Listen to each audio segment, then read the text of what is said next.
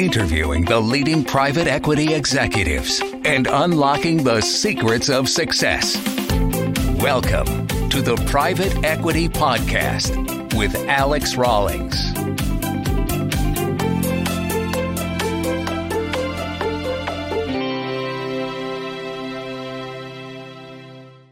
Hello, everybody, and welcome back yet again to the Private Equity Podcast. Joining us today is Leon Brujis, partner at Palladium Equity Partners. Welcome, and thank you for joining us and sharing your insights.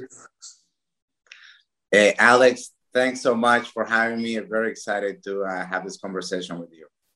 Perfect. So for those of us who don't know you, Leon, please give us the usual 60 to 90-second breakdown of you.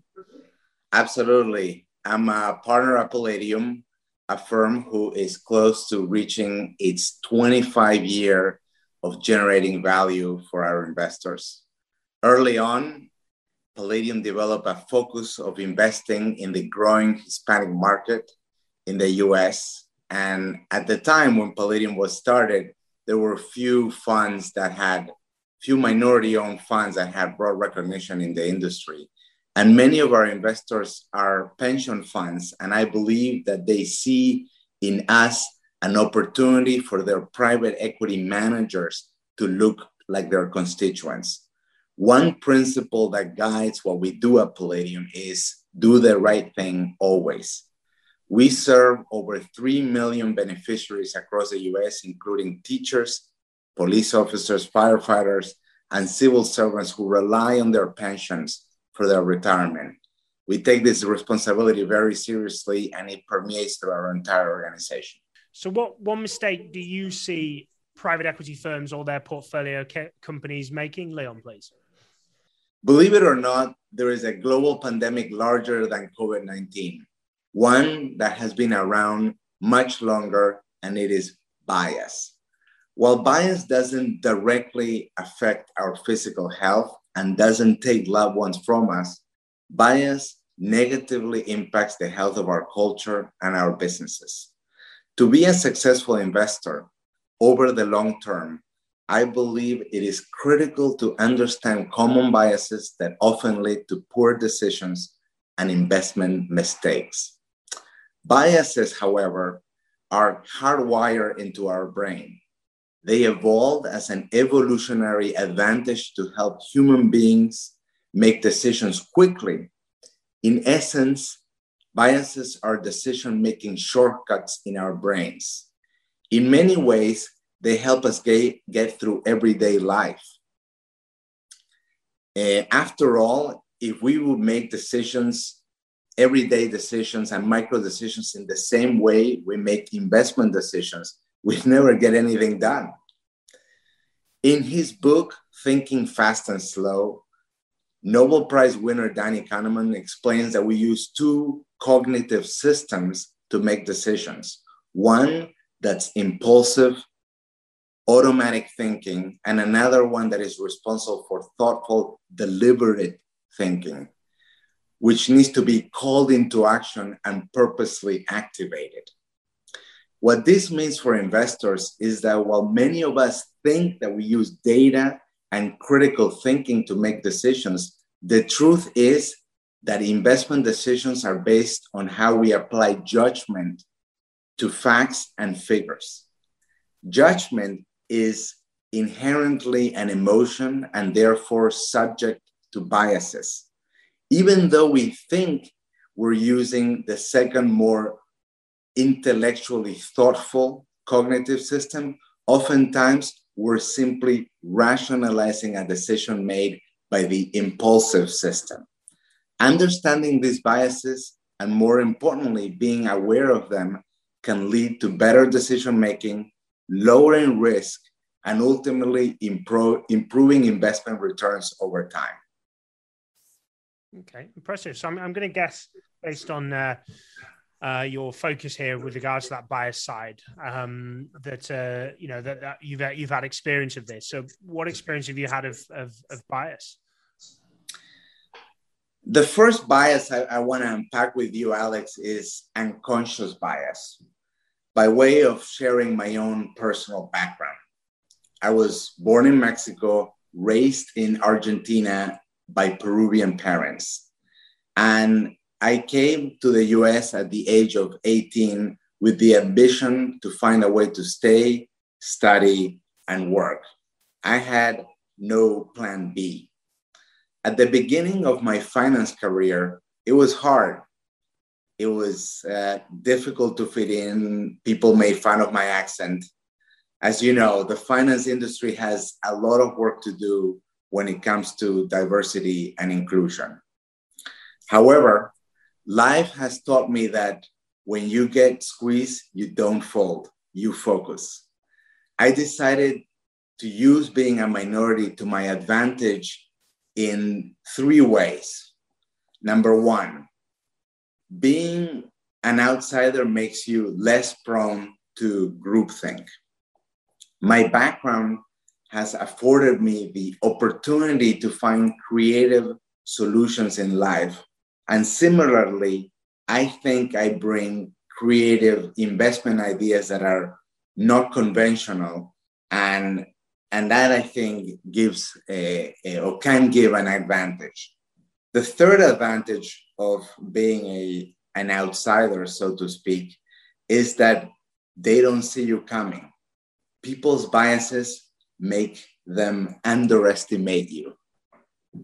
Luckily, I have found a home with Palladium. Over 70% of Palladium employees are female or diverse, and over 60% of Palladium senior team is female or diverse. And our portfolio companies are amongst the most diverse. Our portfolio companies' boards are amongst the most diverse in the industry.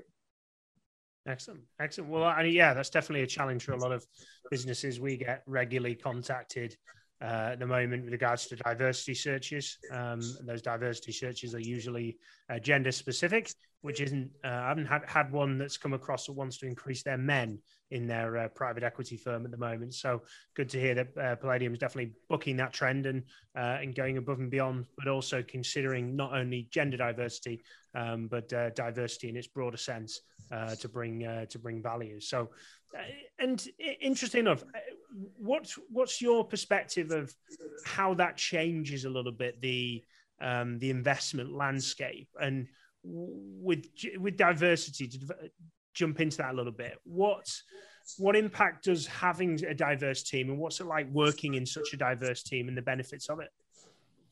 Well, I mentioned some of that a little bit ago, but ultimately, Alex, we think that diversity equals alpha. Okay, having the ability to bring people from different backgrounds that have different experiences brings different perspective to certainly the investment process, but to everything we do. And when it comes to Palladium, we've developed an entire strategy around it. You know, when we sit in front of Hispanic owners or female MWB, a company that is owned by a female or someone from a diverse background, there's a certain affinity and that we can create, and that gives us an advantage when it comes to sourcing and making investments. And it's also, we also find that some of those investment opportunities are underlooked or overlooked, and that I think gives us an edge. Okay, so I'm bringing it back to the bias world. You talked a lot about, how bias can affect judgment, and I think when people kind of discuss this, people can be about like, okay, yeah, this person's probably not been, or in that kind of mode where, nobody's not biased, from my understanding. Everybody's got a level of that, and we've all grown up around something, and therefore have a subjective perspective of something which is wrong or right. So how have you specifically been affected by bias, and how has it, impacted your judgment? Yeah, great question. Look, as investors, as I said earlier, we apply judgment to the data, and our individual and in some instances, collective confirmation bias can lead to bad decisions and outcomes. Let me share an example from a few years ago. I was on a roll and had done several successful transactions in a row, and I felt overconfident. A new opportunity emerged. I had developed a thesis about how we could create value in an industry we had previously invested in and had been successful.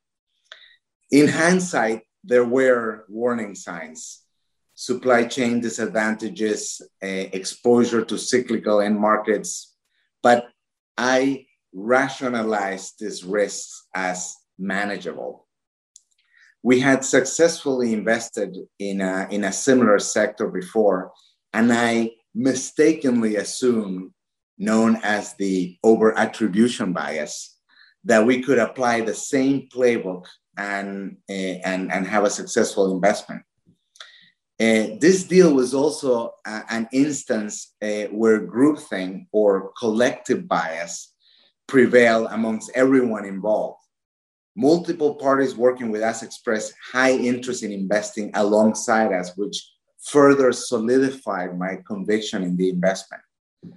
The end result was not good. My biases had led to a bad investment decision. But experience is what you get when you don't get what you were hoping for. And I believe that failures aren't and shouldn't weigh on you, but instead they should be seen as a ladder for progress, a learning opportunity. I have learned a great deal since that transaction. I am much more self-aware of my own biases and more humble around the investment process. Private equity is a game of inches, and it has become extremely competitive.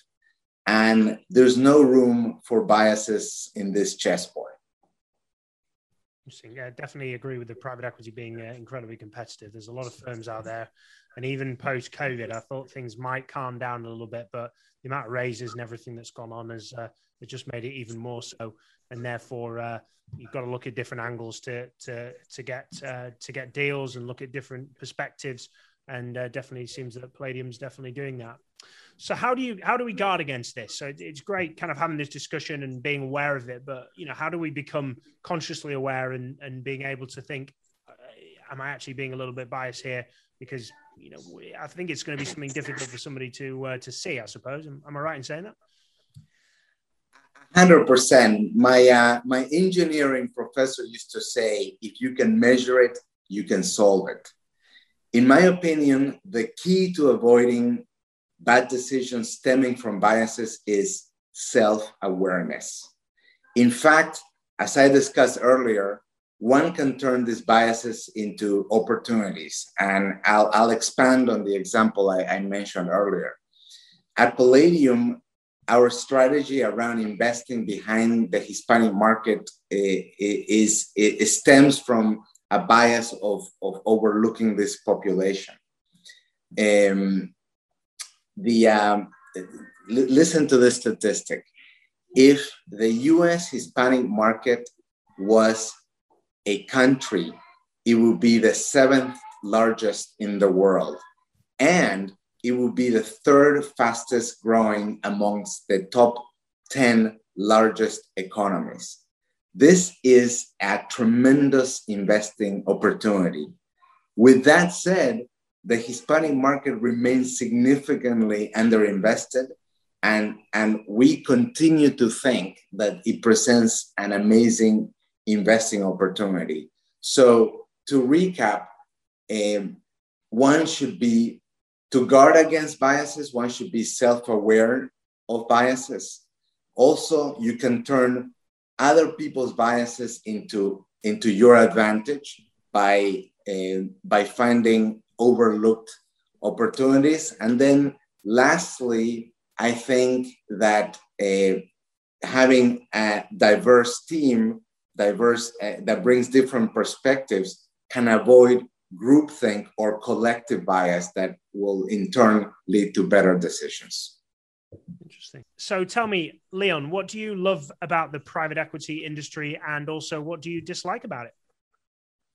So, look, I love that there's almost no objectivity in investing, just shades of whatever you want to believe, how you interpret things, and how you apply judgment, and how you develop conviction around an investment. Nobody will ever solve the puzzle of investing or be able to perfectly answer what's going on. There's just opinions and feelings, and that keeps exciting and fosters learning. I think investing is about continuous learning. And this continuous learning, whether over the course of a career or a company's investment cycle, has the potential to lead to transformation. And what does that look like? The majority of the businesses that we invest at Palladium are family or founder owned. And many times, by the time we get to these businesses, the founders or families have found some success and have a bias towards avoiding risk. And they want to kind of keep the status quo. And here's where we come in. In Spanish, private equity translates to risk capital, and we are in the business of risk taking. So when we partner with these founders or families, we try to widen the lens, focus on the art of the possible, and act as catalysts for growth. We usually try to develop a path to more than double the size of the business, which is usually not in the mindset of the families or founders that we partner with. And as I said, our model enables us to take risks and make calculated bets that we believe will change the trajectory of the company and accelerate growth. Ultimately, when the model works well, there is a multiplier effect that we not only positively impact the company, but we create jobs, we strengthen the communities where we operate, we deliver to the retirees who rely on their pensions, and yes, we make some money along the way. Ultimately, I believe that capital catalyzes change, and that private equity can be a force for good. And who wouldn't want to be part of an industry like that? So I also see quite a book shelf behind you, Leon. So I always like to ask, kind of, where do you get your influences from? Do you read, do you watch, do you listen? I'm going to guess it's a used bookshelf, I hope anyway. So what is, where do you get your influences from? And I'm going to guess there's might be some good books behind you as well. Yeah, no, absolutely. I am a big audiobook listener. So some of these books are books that I bought and whatnot. But yeah, I try to read or listen about an hour a day. Some of the books I've been reading recently are Anti-Fragile by Nassim Taleb, Start with Why by Simon Sinek. Yeah, great book. Another book I read recently was The Undoing Project by Michael Lewis, who talks about the story of Danny Kahneman and Amos Tversky, and it's a book about heuristic biases, and that actually was the inspiration for what we're talking about today. Very good, very good. And if anybody wants to reach out to you, Leon, and discuss bias, discuss private equity, or maybe reach out to you for a different reason, how best do they get in touch? Best way is to reach out to me in LinkedIn. I am an active LinkedIn user, and I'm very responsive. Perfect. Well, we'll put the link to your LinkedIn profile in the show notes. But so, Leon, thank you very much for joining us. I really appreciate your insight. Something completely different with regards to discussing bias. I've really enjoyed that discussion and how that blends into to diversity as well. So thank you very much for spending your time with us today. Alex, I love the discussion. Thank you so much. I look forward to connecting again. Absolutely. So, and also thank you very much for everyone joining us today and listening in. Should you ever need support with your private equity professionals or portfolio executive hiring across Europe or North America, please do reach out to me at Real Selection. And of course, please do subscribe and you'll be notified of our next podcast, which comes out every 2 weeks. But till the next time, keep smashing it. And thank you for listening. Thank you for listening to the Private Equity Podcast on www.raw-selection.com.